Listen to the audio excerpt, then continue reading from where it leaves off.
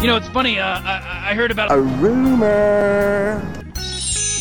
The rumor that I heard is that Made in America, the 2-day concert that transcends the streets of Philadelphia, it was canceled because Jay-Z, the CEO of the concert, couldn't find any artist big enough to headline his festival.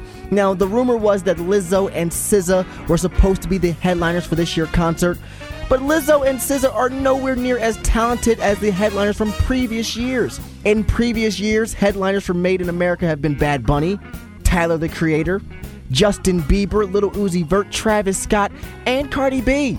All of whom are more popular and have more musical catalog than Lizzo and SZA. Not to mention that Lizzo is in the midst of a legal battle. She just got sued by 6 new former employees who are claiming sexual assault. So Jay-Z did the right move, canceling Made in America to make sure the festival stays as one of the most prestigious concerts in the country.